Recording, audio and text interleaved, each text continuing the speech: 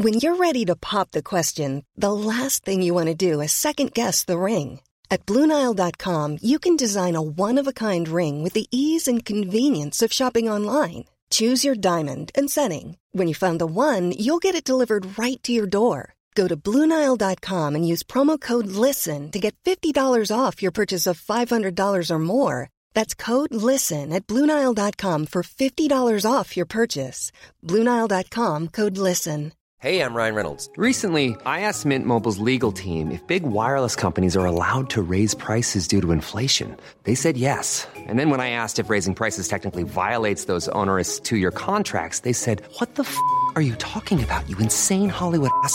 So to recap, we're cutting the price of Mint Unlimited from $30 a month to just $15 a month. Give it a try at mintmobile.com/switch. $45 up front for 3 months plus taxes and fees. Promo rate for new customers for limited time. Unlimited more than 40 gigabytes per month. Slows full terms at mintmobile.com.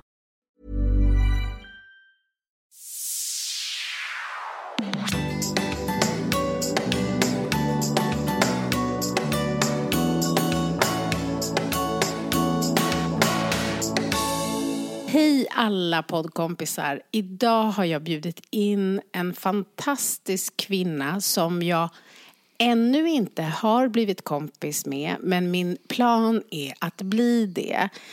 Den fantastiska Camilla Hamid. Välkommen! Tack, alltså vilka fina ord. Och det betyder så mycket att det kommer från dig. För att långt innan jag hittade dig på Instagram har jag sett dig på tv. Alltså som tonåring. Och jag har läst alla dina böcker, eller lyssnat på dem, med din röst i mina öron. Så det här känns jätteoverkligt att jag bara sitter i samma rum som dig och att du blir min kompis. Jag är överlycklig. Men jag vet inte när jag tror att jag la märke till dig i min tv först. Att du dök upp i tv. Och det är ingen hemlighet att jag gillar att äta. Det är en av mina favoritgrenar. Men när du stod där och bakade så du har sån otroligt fin utstrålning. Alltså du är vacker, men det är många som är vackra som vi ser på tv. Men det är någonting med din energi. Du känns fin och liksom bra. Alltså du är så snäll. Ja, men verkligen. Så jag kände så här, och så fastnade jag liksom och sådär. Och sen med tanke på att jag gillar att äta så mycket liksom, så borde jag ju ha blivit duktig på att baka. Men det har jag inte, så då tänker jag att då kan jag bli kompis med ja. Så kan jag komma förbi med bakverk. Jättebra plan, Mia. Eller hur? Ja, men alltså, för de som då inte känner till dig så kan man ha sett dig på tv där du bakar. Du är med på morgon-tv, ibland TV4, men även på det här köket. Det är där vi ser dig. Kokböcker har du skrivit. Men det började med en blogg, stämmer det? Ja, eller egentligen Instagram. Och jag har aldrig haft sociala medier innan. Utan det var min kompis som hade en blogg. Hon tvingade mig till att starta mitt Instagram-konto. Men jag vart ju fast så fort jag började få bekräftelse. Som bekräftelse-junkie. Jag blir så glad när någon säger att jag gör det bra. Och på den vägen blev det. Och så insåg jag att Instagram-formatet passar inte för längre recept. Jag går gärna ut i så här långa förklaringar. Så här hur man ska gå tillväga när man bakar. Så då behövde jag starta en blogg för att det skulle funka. Och på den vägen är det. Vad kallar du dig som titel? Alltså jag har inte hittat den här ultimata titeln som beskriver allt jag gör än. Men jag skapar recept, så ibland är jag receptkreatör. Men jag fotar ju också nästan alla mina bilder. Jag skriver ju kokböcker, så jag skulle kunna vara en kokboksförfattare. Jag är också med i tv, du vet, det är mycket. Och så några kallar mig influencer, så jag vet inte riktigt vad jag är. Ja, men influencer är ju ett bra ord på så sätt, för att det är ju lite bredare. Ja. Och det du har din stora passion kring är ju att baka. Hur kom det sig? Jag har alltid bakat. Alltså det finns bilder på mig när jag står och bakar i blöja. Men när det liksom kom igång ordentligt, det var väl någonstans när jag började få ett extremt sötsug en gång i månaden. Och helt enkelt ville ha massa fika, men vi hade inte riktigt råd. Min mamma var ensamstående med 4 barn, jag var äldst. Så lösningen fick bli att baka själv, för det är ju mycket billigare. Och först gjorde jag det väl bara i syfte att få äta. Jag var kanske inte så intresserad av processen, men jag blev väldigt snabbt intresserad och bara fortsatte baka. Vad gör dig riktigt bra på ditt jobb? Vad är det för talang du har? Oj, gud vilken svår fråga. Det är så svårt att se det hos sig själv, kan jag tycka. Men alltså, om jag ska säga vad jag tycker är roligt, för ofta är man ju bäst på det man tycker är roligt. Och jag älskar att experimentera. Jag har så här inga regler. Det är inte så att man får absolut inte kombinera de här 2 smakerna. Utan jag tycker man kan få göra allting precis som man vill.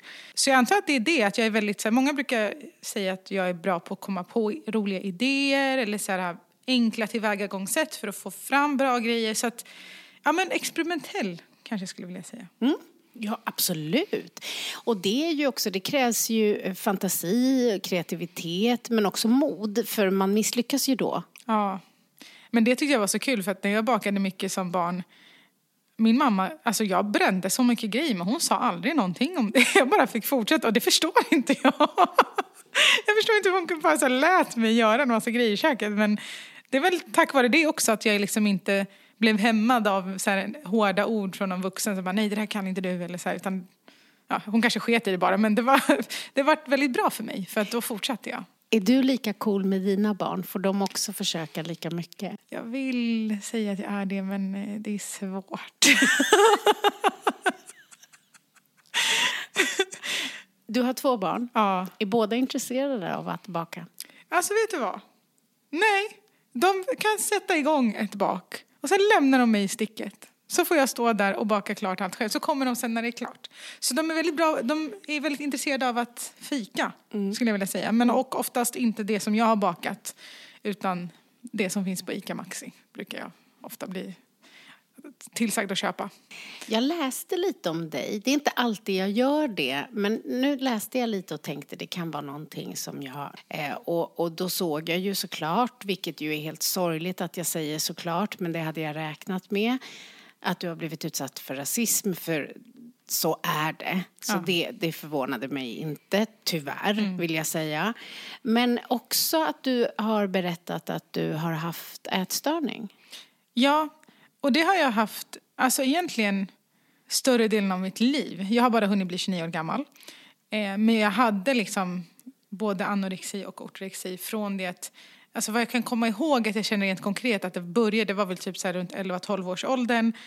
Och jag ansåg inte mig vara frisk förrän typ när jag var 20. Så det var ganska många år. Och jag brukar säga att jag har bakat hela livet, men jag har inte gjort det egentligen. Men det var för att under de åren där jag var som mest ätstörd och som mest sjuk, jag anser inte att jag levde mitt liv till fullo då. Så därför så säger jag så, även om det kanske inte var så. Jag förstår att det här är nu, din passion är lustfylld. Du var mer styrd av rädsla då än lust, så tänker jag. Ja. Ja. Det tycker jag finns något fint i det.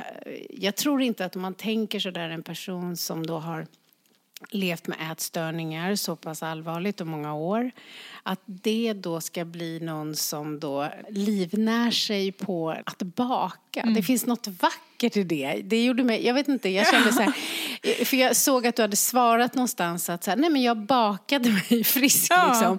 Och wow. Ja, men det blev min bästa KBT-terapi. Och det är så sjukt för att jag minns, det finns ett specifikt tillfälle där det var ett första steg mot att inte längre vara rädd. Av någon anledning så hade jag fått uppgiften att baka så här extra goda chokladbollar till klassens Halloweenfest. Jag gick i gymnasiet. Och jag hade undvikit att baka i så många år.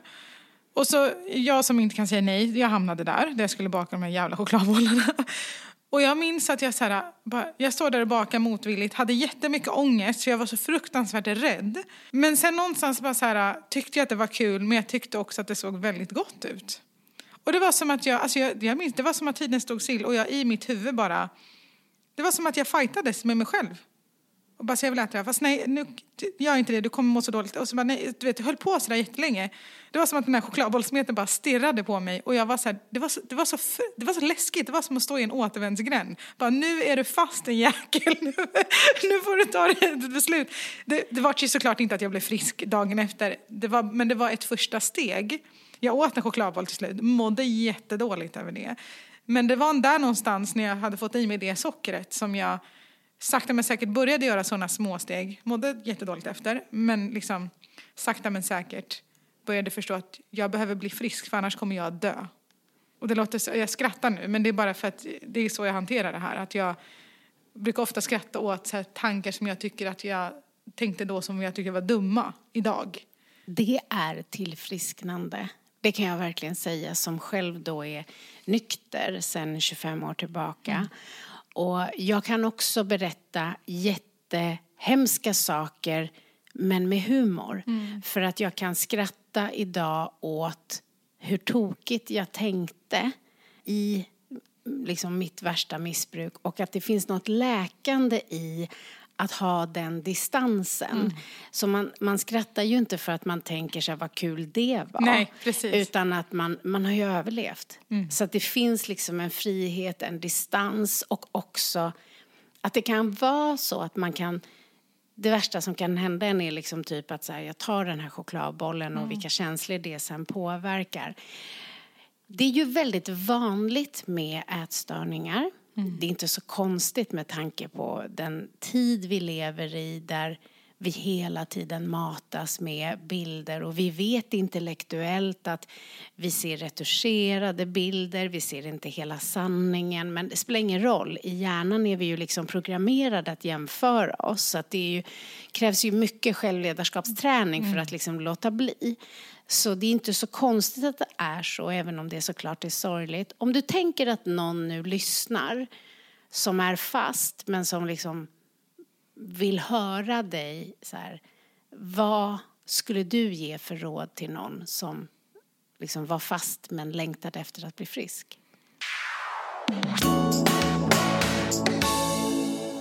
Och det är så svårt för att jag vet också att allas resa är så himla annorlunda och det som funkar för mig kanske inte funkade för någon annan. Men en sak som jag har börjat göra mer medvetet nu i vuxen ålder är att jag liksom rensar lite i mitt flöde. För man kan ju faktiskt ta ansvar för vad det är man blir matad med. Jag vet att så här, det här är så hemskt, men jag kan minnas hur jag typ älskade och gottade mig i bilder på människor som jag ville se ut som. Och jag tycker det är vidrigt bara jag säger det högt, men det var så jag tänkte. Men idag kan man ju, alltså, man kan ju välja bort att konsumera vanlig media. Och om man då bara konsumerar sig Instagram, TikTok, alla de här, då kan man ju välja att följa människor som inte ser ut som en viss normperson eller som inte ser ut som en själv. Det är det som jag tycker är så häftigt. Alltså sociala medier är så demokratiserande idag att man kan välja att matas med information från precis vem som helst, oavsett utseende eller värderingar eller vad som helst. Så att jag tror att ett första steg är bara så här, kontrollera vad det är du blir matad med för information. Det där tycker jag är jättebra. Det är ju så här, ja, men ett tips som när jag pratar om människor, just att man ser det här med självledarskapet som en kompetens som färskvara på samma sätt som fysisk kondition. Alltså hade du och jag stark kondition för ett halvår sedan, så har vi den inte kvar om vi inte har liksom underhållit den. Och just det här att man, på samma sätt som om man har ont i ett knä, så kanske man inte går ut och joggar förrän det har gått över. På samma sätt om man är skör, så är det ju inte då man ska, alltså, man känner sig lite så här liten och lite misslyckad och värdelös. Att då hjärnan så här, nej men vänta, hur kan jag göra det lite värre? Jo, jag vet, jag går in och följer alla och kollar hur perfekt de verkar. Alltså att det ändå blir så att man inte har det där liksom stoppet, den här punkten. Ja, men jag tycker att det är bra. Sen har jag all respekt för att min fråga var ju väldigt så här bred och allmän. För ibland så tänker jag när det gäller liksom olika typer av missbruk att den här kontrollen som man upplever då när man har lidit av det du har lidit av, att man är rädd att förlora den kontrollen. Har du förlorat kontrollen? Det man ska komma ihåg att min tillvaro då, jag som barn och ungdom, jag fick ta väldigt mycket ansvar. Jag var den andra vuxna i vårt hushåll. Mitt liv var väldigt kaotiskt runt om. Och det var liksom ännu värre när jag gick på gymnasiet. Och jag var så här, hög press på höga betyg, duktig flicka och så vidare. Och så var jag samtidigt typ den enda som inte såg ut som någon annan i hela klassen. Så jag försökte klämma mig in i en norm som inte passade. Det var så mycket som var så här rörigt. Så jag försökte väl bara klamra mig fast vid någonting som jag kunde styra. Idag när jag är frisk känner jag absolut inte att jag har tappat kontrollen, utan istället har fått slappna av för en gångs skull. Det är det som är så sjukt, att man tror att det är liksom, att det bara ska bli som ett så här kaos om man släpper, och att man inte ska kunna stoppa sig själv eller tvärtom. Alltså mitt möte med mat idag är så lugnt och avslappnat. Att jag faktiskt kan må bra i den maten jag äter oavsett vad det är. Det är som att du kan ha tillit till dig själv. Ja. Ja. Vad fint det där är. Just att förstå att så här, rädsla liksom, och kontroll kan vändas till tillit och trygghet istället. Mamma är ensamstående, 4 syskon, du är äldst. Det blev mycket ansvar för dig. Ja. Min yngsta brorsa som är 10 år yngre än mig, han kallar mig mamma. Jag har bytt hans blöjor. Jag brukar skoja med dem ibland när de blir lite stöd. Jag bara, ursäkta, jag har bytt din blöja, så sätt dig ner i båten. Och jag är väldigt tacksam för den barndomen jag hade i form av att så här, när den dagen jag flyttade hemifrån, jag visste allt. Jag visste hur man fyllde i blanketter på Försäkringskassan. Jag visste hur man sökte jobb. Du vet, jag hade gått livets hårda skola på riktigt. Men jag hann ju aldrig vara barn. Och det kan jag ibland så här, jag kan påminnas om det ibland. För jag brukar säga så här, jag är 40 inombords. För det, alltså, du vet, jag är ofta vän med folk som är äldre än mig. För att jag känner mig mycket mer, att jag kan relatera till dem mycket mer än de som är i min ålder. Jag hade inte alls samma ansvar när jag växte upp. Men jag blev också väldigt tidigt en extra vuxen i den konstellationen. Det är intressant det där vad det ändå gör på något sätt med oss. Den roll vi får och tar. Liksom, för vissa personer skulle ju ha struntat i och tagit den. Så det är ju någonting i både din och min personlighet i form av ansvar och vilja vara duktig som gör att så här, men okej, då tar jag den här liksom extra vuxna rollen liksom fullt ut. Men när jag var yngre så var det en komplimang. När folk sa till mig så, du såg lillgammal, du är så duktig, då sträckte jag på mig. Nu när jag är äldre bara så här, sluta. Jag är mogen för att jag har gått igenom skit, okej? Jag vill inte vara det. Det är inte ett gott tecken. Vad gör dig riktigt förbannad? Orättvisor. Alltså, grejen är så här, jag är jätteprincipfast person. Och jag tycker man ska vara konsekvent i sitt bemötande med alla människor. Är man inte det, alltså jag kan känna hur ångan liksom kommer ut ur mina öron. Jag blir så förbannad. Och jag vet inte varför jag också känner ett ansvar att jag ska lösa allt när jag kanske inte ens har med saken att göra. Nej. Så jag kan bli trött på mig själv. Ja. Ur den synpunkten. Men ibland ändå stolt över att jag ändå så här reagerar när jag ser orättvisor. Du är gift och har 2 barn. Du berättade för mig precis innan vi skulle sätta igång att du och din man numera jobbar tillsammans. Ja. Det gör ju jag och min man också. Jag ska du berätta allt om hur det är, för att jag är så nervös. Jag älskar min man. Vi har varit gifta i 10 år. Och det här kan ju antingen bli jättebra eller så kan det bli jättedåligt. Berätta mig. Jag ska berätta. Du har kommit till rätt ställe. Ja, men tack. Ja. Nej, men verkligen. För det första så vill jag säga att ofta har jag fått lite mindre nu. Det börjar bli mer vanligt. Men jag och min man har jobbat tillsammans i alla fall i 15 år. Oh, wow. Och jag har till och med varit med i en intervju liksom, för att det var så speciellt. Så här, hur är det att jobba alltså bara på det temat? Och först så tänkte jag så här, men alltså jag har ju valt honom för att jag vill vara med honom. Så att det borde ju inte vara jättekonstigt att man också tänker att man kan jobba ihop. Om vi bara tittar på det så. Och om vi går så här 100 år bakåt i tiden så var ju många fler så här AB-familjen. Alltså det var som ett litet företag och så fick vi se till att vi liksom... Så att det är ju inte konstigt. Absolut inte. Tvärtom. Och jag ska säga att det finns mycket fördelar. En stor fördel tycker jag är att man är insatt i varandras vardag på ett sätt. Och just det här att jag och min man ofta äter lunch tillsammans. Det tycker jag är mycket trevligare än middag. Alltså inte att jag tycker middag är otrevligt. Men på middagen är jag liksom lite trött och inte lika så här skön som jag tycker att jag är på lunchen. Bara det tycker jag är så där att man kan liksom ses på dagen. Sen om jag då kanske har jobbat mycket eller haft någon utmaning, då vet han redan om det än att man kom hem på kvällen och är helt slut och bara så snälla, inga frågor. Och så ska man behöva förklara. Så att just det här att man är liksom, man är ett lag. Man hjälps åt och man täcker upp och man liksom så. Plus att vi då är ju fria på ett sätt så att vi kan vara lediga samtidigt och vi kan liksom jobba mer, liksom, vad ska man säga, Alltså jag har ganska hög arbetskapacitet, men jag gillar också att vara ledig. Så jag jobbar hellre järnet och så har jag ledigt så. Alltså exakt samma här, älskar det. Och då är det perfekt. Det jag skulle ge er som råd. Ja, det är det jag ska skriva ner nu. Nu kommer det. Och då är det här, det är nog det bästa rådet jag kan ge. Och det är att så här, planera för vad som gäller när ni inte är överens. Ibland så tror jag att vi är så rädda för konflikter och att tycka olika eller att det ska skava. Och då är det så här att om man tänker utifrån mig och min man så har vi är olika. Och det är bra, för vi ser saker på olika sätt. Och då blir det bättre tankar och bättre lösningar. Hade han varit väldigt lik mig så hade det varit som att ha en till. Likadan. Och det har man sällan jättestor nytta av.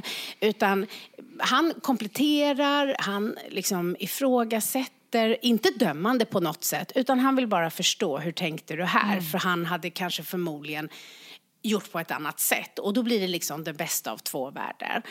Så att just det här att inte vara rädd för att tycka olika, nummer 1, men att dela upp det. Och då är det så att vi försöker alltid ta beslut och vara eniga. Men det är vi inte alltid. Och då har vi delat upp redan innan vems område det är. Den har en extra röst. Det här är mitt bästa. Oh my God. Ja, för att låt säga att det är innehåll. Alltså någonting som har med den här 2-dagars ledarskapsutbildningen som jag ska ha nästa vecka. Om han då säger till mig att jag tycker att du ska ha ett block med att leda millennials, säger vi. Och så känner jag så här, nej, för jag tycker inte att det handlar om när man är född, vilket årtal. Jag tycker att det handlar mer om att förstå komplexiteten, att det är människor, de har egon, de har bagage. Alltså det där är mitt liksom core. Då är det så att jag bestämmer det. Alltså jag lyssnar på han, men min makt är större. Så jag aldrig behöver vara orolig i det som är liksom mitt viktiga. Däremot, om det gäller någonting som har med struktur och organisation eller hur vi ska göra med olika saker, så här kontoret, medarbetare, massa sådana saker, då försöker vi komma överens. Men skulle han då tycka olika mot mig, då är hans röst mer värd. Så hitta områden där han faktiskt får makt. Speciellt eftersom han väljer att jobba med dig. Just det. Det är en stor sak. Det måste vi respektera. Här var jag inte så bra. Så det vill jag tipsa om, att förstå storheten i att de väljer att jobba med oss. Vi måste låta dem få hitta sin roll i det. Alltså gud, det här känns så bra att jag får reda på det här nu. I början. Ja, men han behöver också få känna att det han gör, även om det inte syns, är väldigt, väldigt betydelsefullt. För ju mer han kan ta hand om allting strukturellt, organisatoriskt, ju mer kan du foka på själva kreativiteten och passionen. Och då måste du visa hur viktigt det är. Och du måste, även om han kanske så här har fel. Och det var det jag inte riktigt så här, nej. Och så körde jag liksom över några gånger, vilket ju inte blir schysst. Så att han behöver också få prova sig fram. Och du behöver lyssna. Och speciellt när han kommer med någonting som du känner så här, nej. Låt honom förklara. Och liksom bjud gärna på någon av de sakerna. Så att han känner också att han... För om vi inte låter dem komma med sin utifrån synvinkel... Så varför ska de komma med idéer till slut om vi inte lyssnar? Så jag skulle säga den respekten som vi visar... För annars blir vi de här, som jag när jag utbildar i ledarskap, så finns det på företag så här, fast det där har vi redan gjort och det gick. Du vet, jag vill inte bli en sån. Den får vi inte vara. Utan de kommer, och även om det är så att vi vet att det där går inte, för det har vi försökt. En gång bara till testa, gör vi då. ja. Testa en gång till. Så det skulle jag säga. Gud, för jag var ju så rädd för att bli, du vet, den här som bara kör över för att det är mitt. Förstår du? Jag vill att det ska bli ett samarbete. Jag vill ju liksom, alltså min man, han är min bästa kompis. Jag vill att vi ska vara bästisar på jobbet också. Och att det ska vara så här värsta dundersamarbetet. Och det kommer det vara om ni vågar krocka. För ni kommer inte krocka annat än i sak. Det är jättestor skillnad på att så här, du har fel eller du är dum i huvudet. Ja. Så att det är att förstå att det är sak. Låt saker ta tid. Låt hela hans förklaring eller tanke, alltså om han kommer med något som du tycker låter jättekonstigt, bli nyfiken på vad han fick den idén ifrån innan du avfärdar den. Så skulle jag säga. Och det känns jättesnällt och omsorgsfullt. Exakt så som jag vill vara. Men, det kan lätta. Men du vet, när det kommer till ens företag, det är min bebis. Jag har jobbat med den liksom i så många år. Och, alltså många år utan att innan det ens var ett jobb liksom, på riktigt. Då känns det så himla sårbart att låta någon komma in på det, även om det är min man. Men som du säger, vad är poängen om han hade tyckt exakt likadant som mig? Då hade vi inte kommit någonstans. Plus att om du tänker då, du får dra en parallell till när du växte upp och ni var 4 syskon med en ensamstående förälder. Hade det kommit in en till förälder så hade det kunnat tillföra någonting även för barnen. Ja. Så se att så här, bebisen tjänar på en till förälder. Vet vad båda föräldrarna behövs. Exakt. Du får tänka på det på det sättet. Nej, det är sant. Men en sak som jag tycker är bra, det är att han har liksom inte riktigt förstått sig på mitt yrke. Mitt yrke är ju också nytt. Det är inte någonting som har funnits hela tiden, det här med att jobba online och så här, skapa innehåll. Bara idag så här, han bara, folk ringer dig hela tiden. Jag bara, ja, det gör de. Och han är liksom, för han tänker bara, nej men Camilla är hemma och bakar. Det är ju långt ifrån allting som jag gör. Visst, det är en del, men det är liksom, jag kan stå och baka och samtidigt har jag liksom under dagen 3 stycken telefonmöten samtidigt som jag står och knådar den där degen. Och sen så, ja men han bara, vart ska du nu? Jag bara, nej men jag ska gästa en podcast. Han bara, okej. Så det är bara det att jag tycker det är kul att det känns som att han nu äntligen börjar säga, som du säger, nu ser han exakt vad jag gör under en dag. Och då blir det inte Camilla är bara hemma och bakar, utan Camilla är hemma och sliter röven av sig. Verkligen. Och så är det viktigt att ni har möten. Här är det ju olika. En del är ju väldigt noga med att så här, skilj på jobbet och det privata. Det funkar inte för mig. Så att om inte du är så sugen på det så kan jag säga att det går bra ändå. Okay. Därför att jag kan prata om privata saker på jobbet på dagen. Och jag pratar absolut om saker som är jobb på kvällen. Men vad jag har märkt är att jag är smartast på förmiddagarna. Min man har en annan, liksom, han kan få för sig att så här, vid 10 på kvällen. Så vi brukar skämta så här, jag vill gärna ha så här, styrelsemöte 6 på morgonen för att jag vassast. Han skulle gärna ha det 10 på kvällen. Och då får vi mötas någonstans på mitten. För där har vi helt olika cykler. Så det skojar vi om ibland så här, att när jag precis här försöker så här, gå ner i varv och ska gå och lägga mig. Och han så här, hörru, jag bara, nej, inte nu. Du får inte väcka den i mig för att så här, nej. Och på samma sätt så här, när jag vaknar alltid före i stort sett. När han kommer upp, då har jag ju väntat. Så jag är ju så här, vill direkt. Och där får jag liksom hejda mig att så här, låt han vakna, så man möts. Och det där får ni liksom prova er fram. Men det viktigaste är att man pratar och att man liksom inte så här, du gör så och så, utan så här, jag känner att. Och också ta mycket ägandeskap. Och sen tror jag väl att den viktigaste saken det är att man faktiskt kan be om ursäkt. Att det inte är prestige där. Ta det här egot som blussar upp och så bara parkerar man det och bara, gud förlåt, hur lät det där? Det var inte min mening. I podden så pratar jag ju väldigt ofta om självledarskap och vikten av att se det som en kompetens, färskvara. Precis som fysisk kondition så behöver vi träna. Och jag har utvecklat en digital kurs i självledarskap där jag har samlat alla mina metoder och tekniker så att du på ett väldigt enkelt sätt kan träna tillsammans med mig.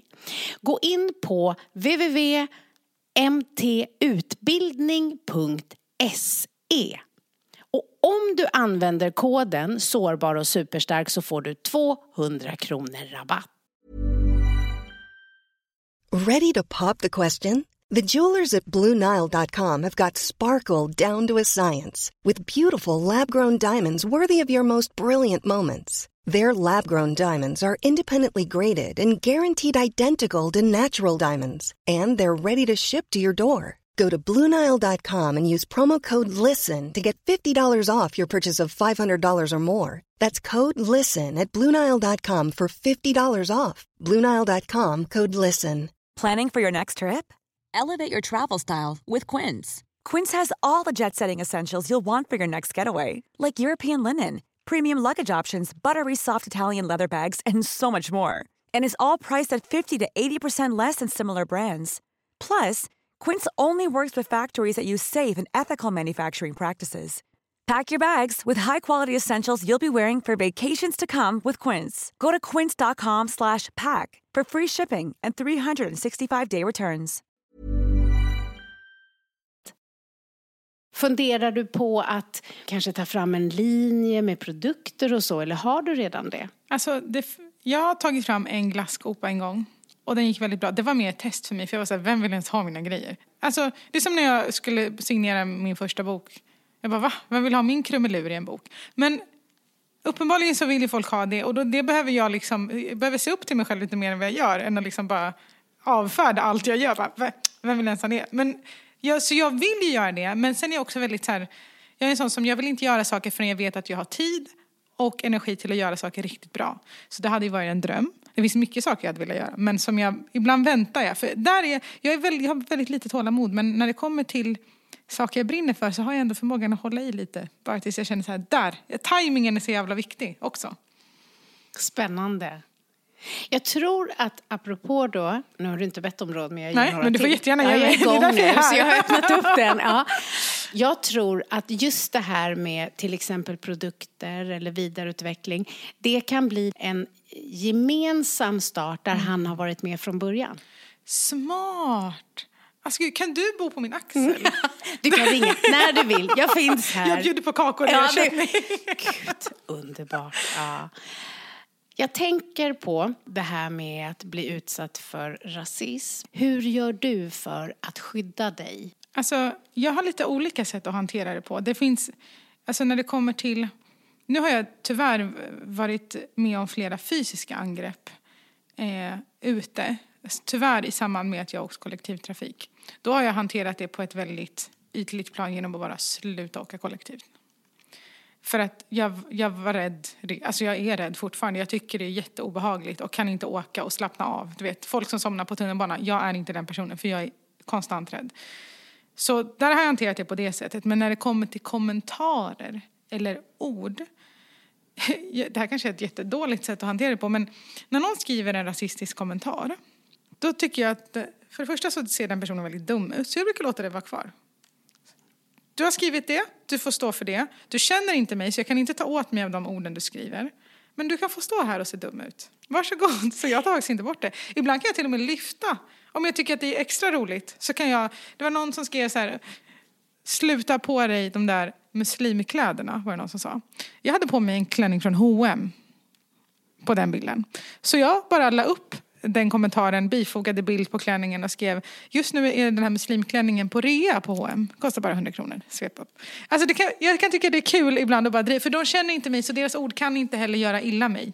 Sen däremot fysiska angrepp, där är så här, det spelar ingen roll om de känner mig eller inte. Det kommer göra ont ändå. Jag tycker verkligen att du har en poäng just det här att var och en skäms för sig själv. Alltså en människa som så här säger så här, snälla du vet.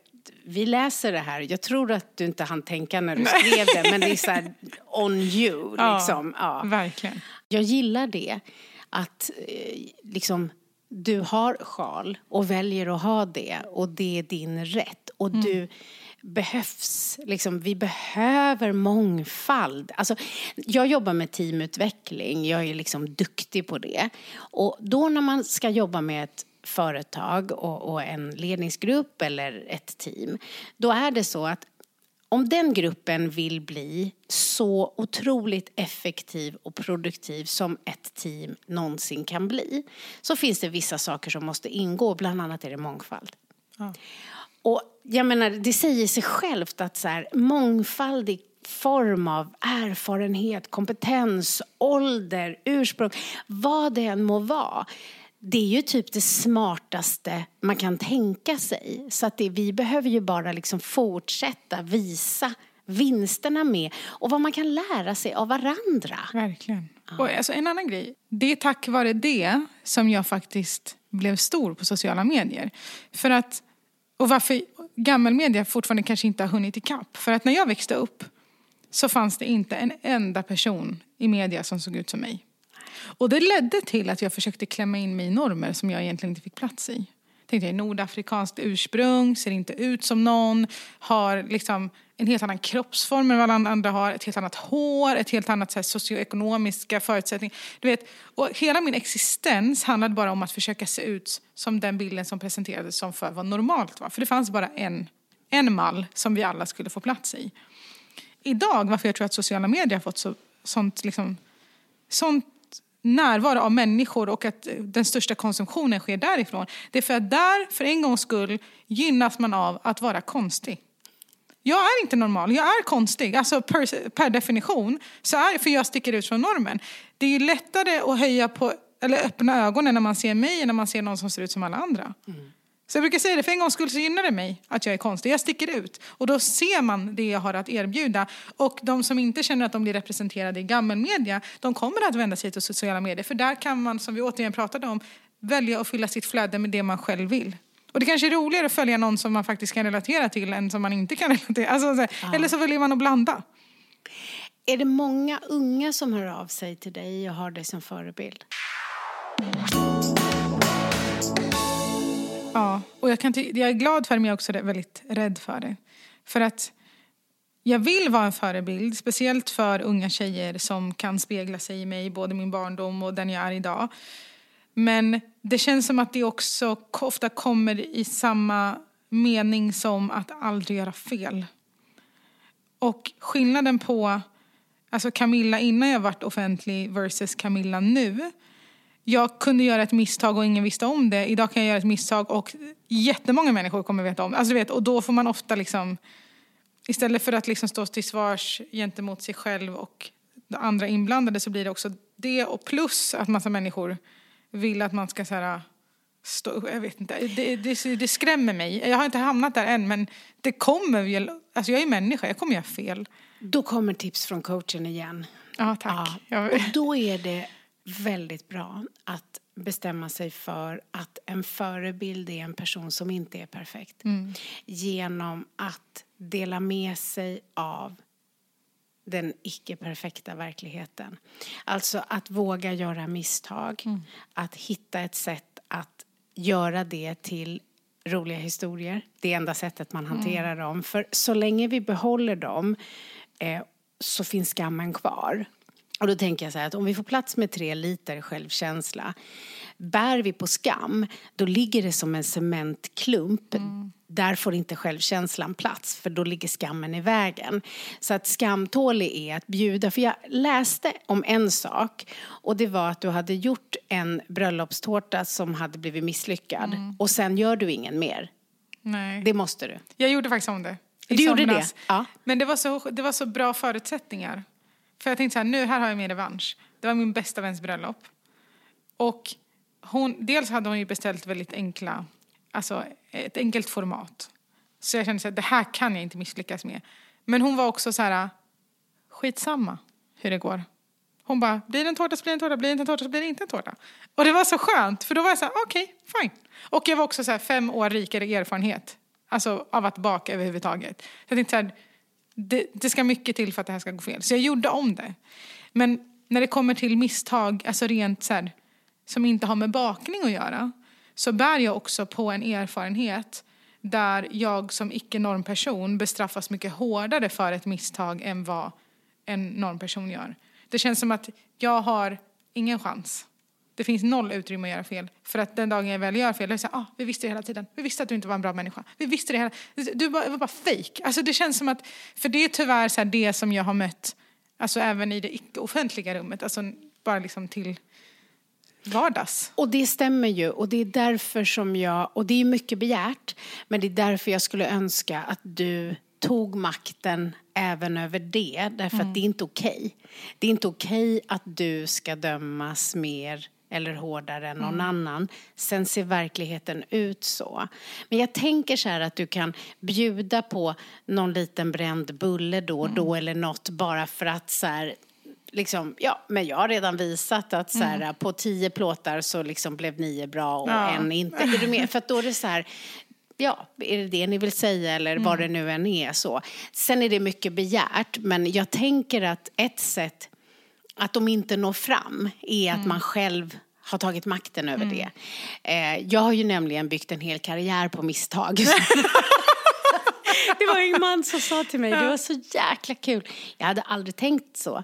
Men och han var så här ingenjör, det är så roligt. Så här, han var lite så här, ja. Och så hade vi haft några dagars utbildning och så han sa, Mia, jag har tänkt på dig.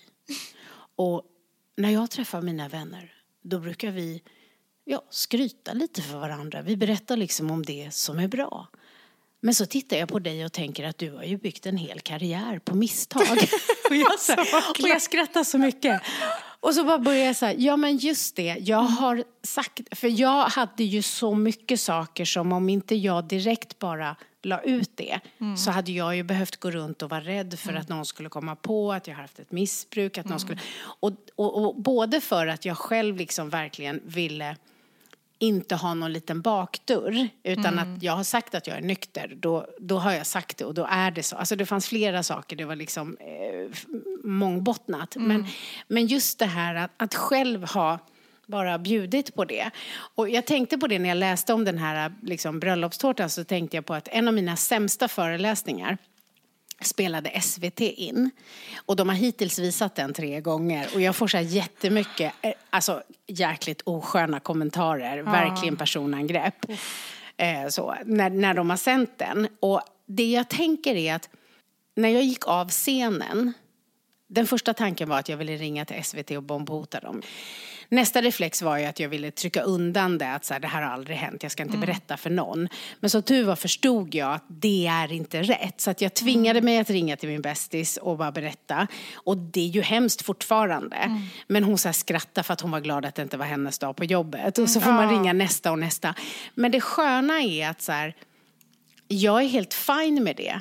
Alltså jag är så cool med det, så att om någon skulle komma så här, gud jag var på den där föreläsningen, gud visst var den hemsk, och så skulle vi skratta, och jag vet att om jag inte hade dealat med det här och liksom, vad ska man säga, träna skamtålighet och gjort upp med det, då kanske jag aldrig mer hade föreläst. Jag hade kunnat tänka då så här, det där, hålla på att stå på en scen, vad är det? Och det är ju synd, för jag har en talang där. Jag har en förmåga att beröra, att nå ut, och jag tycker också att det är kul. Så att tänk åtminstone på att om det är så att du skulle innerst inne vilja hålla på och göra bröllopstårtor, då ska du fan claima den. Men är det så att du känner att så här, nej, det där är inte riktigt jag, då kan du släppa den. Nej, det är väldigt mycket huvudvärk. Och alltså, jag brinner ju för det här som alla kan göra hemma. Det var ju där min bakglädje började. Att liksom bara lösa mitt sötsug där och då hemma.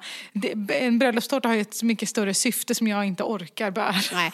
Och det är något helt annat. Så då är vi överens om att det är inte att du inte vågar, det är att det inte riktigt det du längtar efter. Men det var skönt att få revansch i somras. Superviktigt, superviktigt. Och det är det här jag menar, att vi får liksom inte, det är lite som att så här, man säger så här, har man ramlat av hästen ska man liksom upp igen. Alltså att man ska inte så här, för att man inte litar på sin egen förmåga. Jag tror att det var superviktigt att du gjorde det, och nu kan du släppa det. Vad längtar du efter, skulle du säga? Alltså jag tycker det är läskigt att säga det här, men just nu känner jag inte längtan efter någonting. Jag är väldigt tillfreds med det jag har. Alltså när jag växte upp som barn så var min största dröm, jag såg ofta så här familjer som var samlade. Jag hade ju inte det. Och då, sommarloven var ofta så att jag och min brorsa gick ensamma till badhuset. Och så såg vi alla de här familjerna. Så det bara så här jagade mig vart jag än gick. Så här, samlad familj. Och jag hade inte det. Och det var någonting som jag alltid drömde om. Jag var så här, jag ska ha ett jobb jag tycker om. Jag vill ha ett tryggt hem. Och jag vill ha en samlad familj. Jag har det. Och det är jätteläskigt. Det skrämmer mig att jag har någonting som jag önskar mig. För att det känns som att det när som helst också kan tas ifrån mig. För att det inte alltid har funnits där.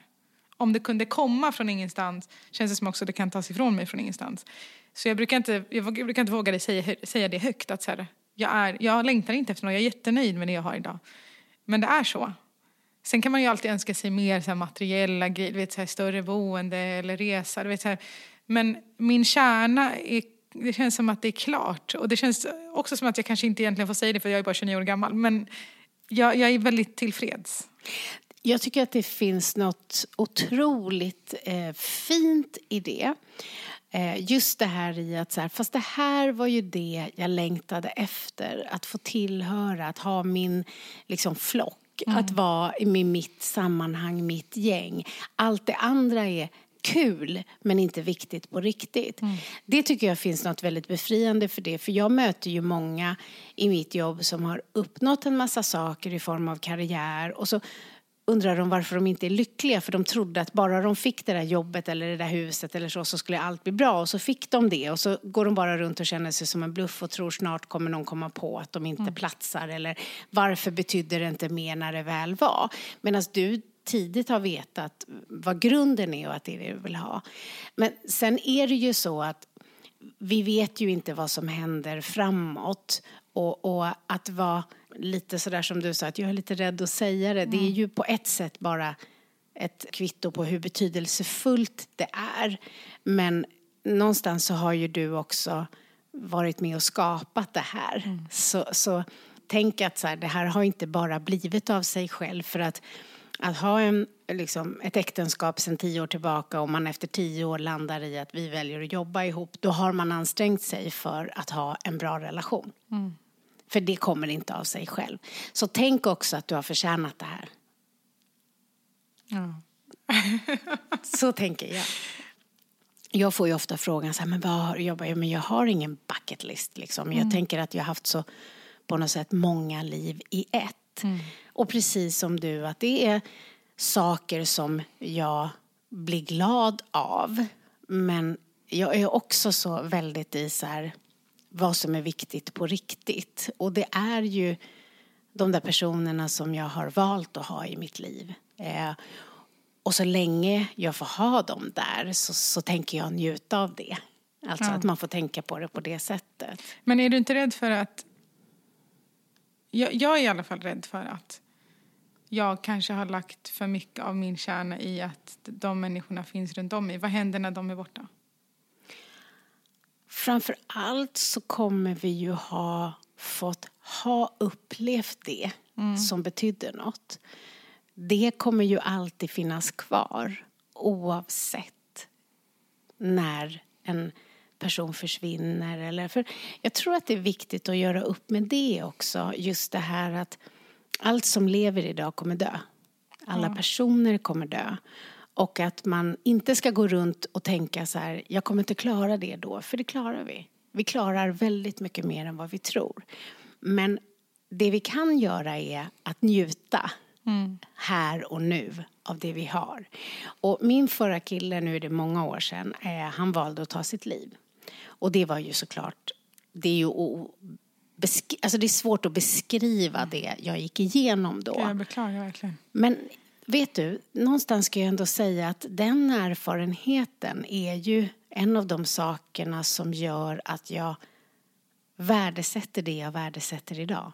Alltså att jag inte tar för givet att vi har hur lång tid som helst. Att jag gör inte saker som jag egentligen inte vill. Jag är noga med, inte på ett stressat, liksom rätt sätt att bara så säga allt hela tiden, ungefär som alla ska försvinna imorgon. Men att liksom prioritera att vara med dem som är viktiga. Att jag vet att de vet hur mycket de betyder för mig. Att liksom ringa det där extra samtalet, att hitta den där tiden att bara hänga och bara vara med dem som är. Så att jag passar liksom på att njuta av det. Så det tror jag, att istället för att man tänker så att gud vad händer sen, för det klarar vi. Däremot så vad vi kommer ångra är om vi inte tog tillvara på det vi hade. Så tror jag att man ska göra. Jag har ett så dåligt tankesätt där jag är mer liksom, jag säger att det är dåligt för att jag vet att det inte är snällt mot mig själv egentligen. Och det är att så här, jag är rädd att get too invested. För att när det tas ifrån mig, du vet, jag är en sån som när jag vill bli sårad, jag vill inte visa det. Jag vill bara säga, nej, allt är bra. Jag brydde mig ändå inte. Alltså, så himla fånigt egentligen. Men jag tror att det är det som allt det här grundar sig. Att jag inte vill liksom... Ja, men det är därför jag inte vågar säga att jag är nöjd. För att om det ändras så är det så här, jag tänkte ändå inte att det skulle hålla så länge. Alltså du vet att jag typ hela tiden vill visa att jag var steget för. Jag fattar. Och det är jättedumt. Det är som en sån här, alltså du vet, riktig, ursäkta mig, sån här fuckboy som sen när han inte får tjejen han vill ha, Tyckte han inte det var snyggt. Alltså det är exakt samma tanke. Jag älskar att du drog paralleller med så här fuckboy. Älskar. Underbar parallell. Förstår precis. Som inte vågade visa att så här, jag var egentligen förtjust i den här tjejen. Utan så här, nej, jag brydde mig inte. Fast det är egentligen inte sant. Vi vet att du gjorde visst det. Men du vågade inte. Jag fattar. Det här leder oss ju då in på rubriken på den här podden. Nämligen sårbarhet. Det är skillnad på den sårbarhet som vi utsätts för och den sårbarhet som vi är modiga nog att visa. Och det är det du beskriver, att du vill inte visa dig sårbar. Men det är bra att träna på det. Och det kan man göra i liksom små handlingar som att så här, jag förstår inte, jag kan inte, jag vet inte eller jag behöver hjälp eller vad det nu kan vara som är liksom den du har så. Men när det gäller då sorg så säger man ofta så här, jag beklagar sorgen, vilket är helt fel. Man beklagar förlusten. Sorg är bland det vackraste som finns. Den är brutal, den är smärtsam, den är liksom jobbig som fasiken. Men den står ju bara i proportion till hur betydelsefullt något var. Så att liksom våga visa sorg efter någon form av förlust, och det är ju i olika, det är inte bara att någon liksom, det kan ju vara saker som man hade en dröm som inte blev eller vad det nu är. Det är ju bara att visa att det betydde något. Så att det värsta är ju om vi då blir som den här fuckboyen och inte vågar visa att någonting betydde något. För att våga visa sårbarhet, att känna att det gjorde mig ledsen, det gör ju oss starka. För då behöver vi inte hålla upp en fasad. För fasaden gör oss liksom sköra. Det gör att det går, för att när det är teater, när vi behöver visa upp någonting, då kan de ju liksom också komma åt oss. Men om vi bara äger fullt ut att så här, den förlusten gör mig ledsen. Och det betyder inte att vi ska prata precis mitt i den liksom största smärtan med vem som helst. Det tror jag inte är så läkande. Däremot att hitta personer som man är trygg med och våga dela det med, så att man har någon att prata med, så att man läker. Alltså man brukar säga att för det som är så konstigt är att det är skammen som står i vägen för att våga visa att något betyder något. Och det är för att någon ska kunna säga så här, men gud, vadå? Trodde du att de verkligen skulle vilja ha dig? Eller det förstod du väl att det skulle gå åt skogen för dig, och vem tror, allt det där. Men någonstans är det ju så här att vi har ju inget att skämmas över. Alltså det är fint det att längta. Ja. Alltså jag är ju, om vi ska vara sådana, jag är ju liksom en av de första med sjal som tar de stegen i de nya rummen som jag faktiskt har. Och innerst inne, samtidigt som jag tar de här stora kliven och kanske förändrar det lite grann för personen som kommer efter mig, så är det ändå den här rösten i mitt hus. Vem tror du att det är? Varför skulle de vilja jobba med dig? Glöm inte att du är blatte. Glöm inte att du har sjal. Glöm inte att du är... Alltså så här, du vet, och då är jag så rädd att den rösten kommer ha rätt. Så här, vem trodde jag att jag var när jag gjorde det där? Alltså första gången jag skulle gå in till mitt förlag, Bonnier Fakta, som för mig var en stor dröm att ens få släppa en bok där. Mitt första möte där, jag var så här, se det här bara som ett studiebesök. Våga inte tro att de ska vilja jobba med dig. Nu har jag släppt 3 böcker med dem. Men det är för att den där rösten är både min värsta fiende, men också mitt största skydd från att bli sårad. Ja, jag fattar. Men det är ju mycket skönare att ha hybris.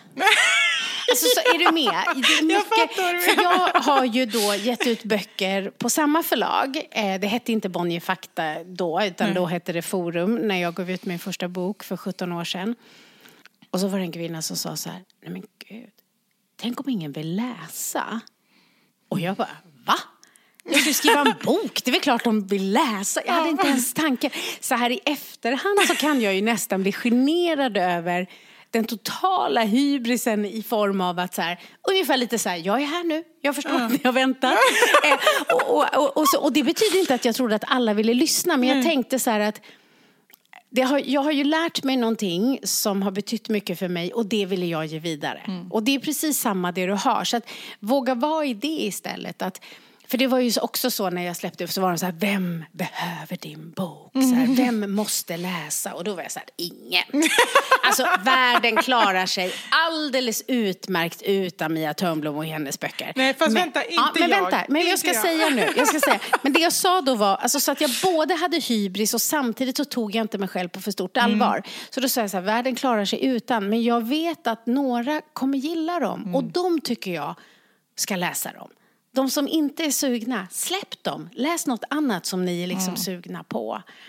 Det är ju en skön balans du har hittat där. Alltså det är hybris men inte översitteri. Nej, utan liksom... inte alls. Och jag jämför mig aldrig med andra längre, vilket ju är så skönt. Sen har jag ju heller inte det, och det kommer jag ju aldrig kunna förstå mer än att jag har vänner som har en liknande situation som du, att vara... Man ansvarar för så mycket mer än sig själv. Så. Och det menar jag inte att förringa på något sätt. Nej, så jag vill verkligen all respekt till det. Jag tänker bara att du ska tillåta dig att ha lite skön hybris ibland. Därför att du är ju jätteduktig på det du gör. Och man blir glad liksom. Man dras med och man blir liksom så jag fick din senaste bok jag hemskickad. Den sitter hemma på väggen och den är finast av alla där. Jag tänkte, gud vad fin den är mitt i. Det är som att jag tänker så här: jag bakar också tydligen, fast jag gör ju aldrig det, men den står där. Så att man kan få liksom få vara med lite. Ja. När är du som mest sårbar? Jag höll på att säga när jag har mens, men... Ja, gud vilket bra svar. Alltså, eller hur? Det är ju sant. Alltid liksom upp och nervänt. Då ska jag säga att jag är väldigt glad över att inte längre ha mens. Det var ju extremt opraktiskt. Man förstår liksom inte att de inte kommer på en uppfinning med tanke på att vi kan så här, flyga ut i rymden och allting. Men klimakteriet var dock inte superkul. För det var ingen som hade förberett den på det.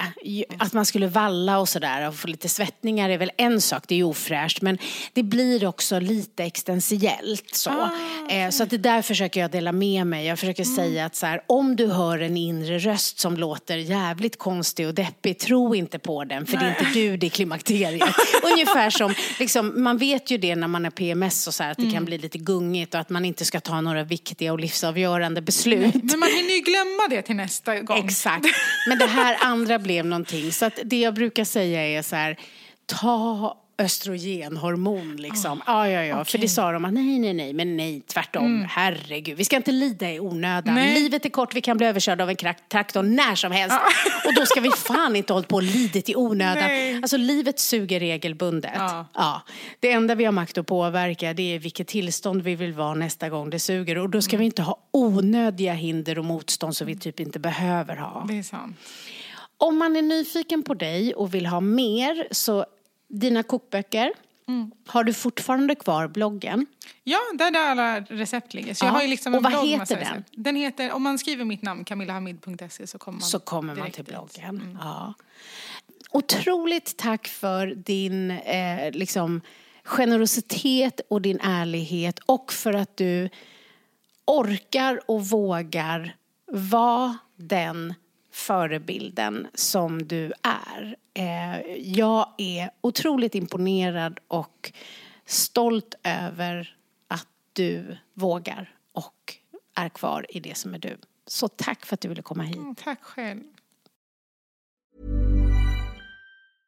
Imagine the softest sheets you've ever felt. Now imagine them getting even softer over time. That's what you'll feel with Boll & Branch's organic cotton sheets. In a recent customer survey, 96% replied that Boll & Branch sheets get softer with every wash. Start getting your best night's sleep in these sheets that get softer and softer for years to come. Try their sheets with a 30-night guarantee. Plus, get 15% off your first order at bollandbranch.com. Code BUTTERY. Exclusions apply. See site for details. Hi, I'm Daniel, founder of Pretty Litter. Did you know cats tend to hide symptoms of sickness and pain? I learned this the hard way after losing my cat, Gingy. So I created Pretty Litter, a health monitoring litter that helps detect early signs of illness by changing colors, saving you money and potentially your cat's life. Pretty Litter is veterinarian developed, and it's the easiest way to keep tabs on your fur baby's health right at home. Go to prettylitter.com and use code ACAST for 20% off your first order and a free cat toy. Terms and conditions apply. See site for details.